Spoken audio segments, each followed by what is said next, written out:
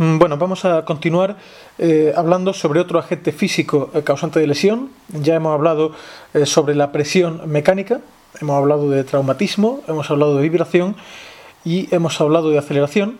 Y ahora vamos a hablar sobre la presión atmosférica en sus efectos sobre el cuerpo, ¿vale? La que pueden ejercer los gases sobre el cuerpo humano. Básicamente, como se puede imaginar, vamos a tratar tanto de presión inferior a la normal como presión superior a la normal. Eso se llama hipobaria, presión inferior a la habitual, y hiperbaria, presión superior. Además de eso, vamos a barajar dos términos que son absoluta y relativa. La hipobaria o hiperbaria absoluta es la que se instaura progresivamente, mientras que la relativa es la que se instaura de forma brusca, con relación a la presión que había justo antes. Voy a empezar hablando sin tecnicismos, sin utilizar palabras raras, para que se entienda bien lo que estoy diciendo. Luego, cuando al final haga un resumen y recapitule, ya meteré los nombres técnicos donde haga falta, ¿de acuerdo? Vamos a ilustrar lo que pasa con una disminución de la presión atmosférica mostrando 4 escenarios posibles. El primero de ellos sería el de personas que viven durante mucho tiempo a una altura muy grande y por tanto con una presión atmosférica más baja de lo habitual, lo que se denomina mal de montaña crónico.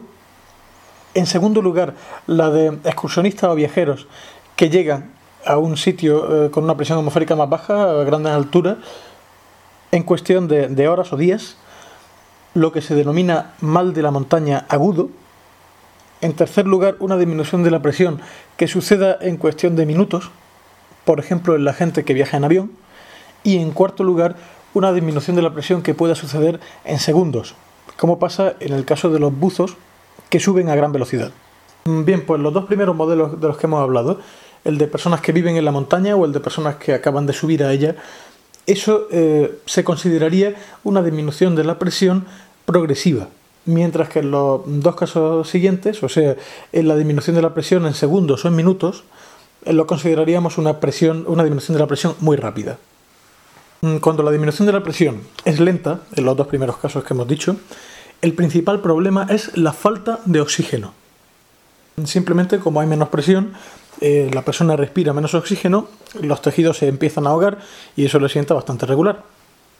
Los dos escenarios que hemos distinguido son importantes porque muestran, en el primero de ellos, el caso en que la persona ya está adaptada a esta presión inferior a la habitual, y el segundo de ellos muestra el caso en que la persona, como acaba de llegar, todavía no está adaptada. En el primer caso se puede dar lo que se llama mal de las alturas o enfermedad de las alturas crónica, que se debe precisamente a algunas desventajas que tiene la adaptación del cuerpo a estas circunstancias. ¿Vale? De manera que se puede dar, por ejemplo, una poliglobulia, que significa una mayor cantidad de glóbulos rojos en la sangre, o una hipertensión pulmonar. En fin, todas estas cosas las veremos con más detalle cuando veamos el aparato respiratorio, pero adelanto que este tipo de adaptaciones pueden ser perjudiciales. Por otra parte, en el segundo escenario, el caso en que la persona acaba de llegar y por tanto no está adaptada, la situación, depende directamente de la falta de oxígeno en los tejidos. Normalmente no es una situación grave, se dan síntomas menores, cefaleas, mareos, vértigos, trastornos del sueño, trastornos de comportamiento, pero se pueden dar ocasionalmente situaciones muy graves, porque puede haber un edema cerebral o un edema de pulmón de grandes alturas, que se llama. Las consecuencias de estos edemas ya las veremos más adelante, pero suenan regular, ¿verdad que sí? Cuando la disminución de la presión sucede, sin embargo, de una manera muy rápida, en segundos o en minutos, entonces los problemas no se derivan de la disminución del oxígeno que se puede inspirar, sino que más bien se derivan de la expansión de los gases en el interior del cuerpo. ¿De acuerdo? Como disminuye la presión fuera de una manera violenta, aumenta la presión, aumenta el volumen, de los gases que hay dentro del organismo. ¿De acuerdo? Entonces hemos puesto dos ejemplos. En primer lugar, en el caso de las personas que suben a un avión, la disminución de presión del aire que hay en su entorno, un aire por lo demás normal, sucede en pocos minutos y se expresa clínicamente en una discreta hipoxia, que no tiene importancia, y la expansión de los gases que hay en sus cavidades.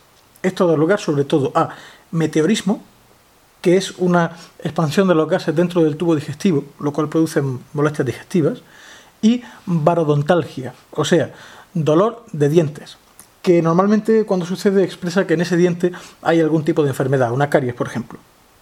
El último caso, y el más extremo, es el que sucede, por ejemplo, en los buzos que suben demasiado rápido. En este caso se da lo que se llama enfermedad descompresiva, que fundamentalmente sucede por la aparición de burbujas de nitrógeno en sus tejidos y en la sangre. Esto es bastante perjudicial. Hay un problema fundamental, que es la acción mecánica que pueden ejercer esas burbujas. Dichas burbujas se depositan en piel y articulaciones, dando en la piel un aspecto jaspeado y picor y dolor en las articulaciones como codos y hombros, y por otra parte bloquean los vasos. Entonces hay un bloqueo de la circulación pulmonar y un bloqueo de la circulación venosa de los nervios y un posible embolismo arterial, ¿de acuerdo? Estos bloqueos se manifiestan como opresión en el pecho, como disnea, o sea, dificultad para respirar, como alteraciones sensitivas en los nervios, parestesias, paresias, etc. Y los embolismos arteriales se manifiestan como una hipoperfusión de los tejidos. Pero las burbujas no solo producen problemas mecánicos, sino que también producen la activación del complemento, que es un sistema propio de la inmunidad del cuerpo que estudiaremos más adelante, y además actúa la coagulación en el cuerpo. La enfermedad descompresiva puede ser un proceso muy grave.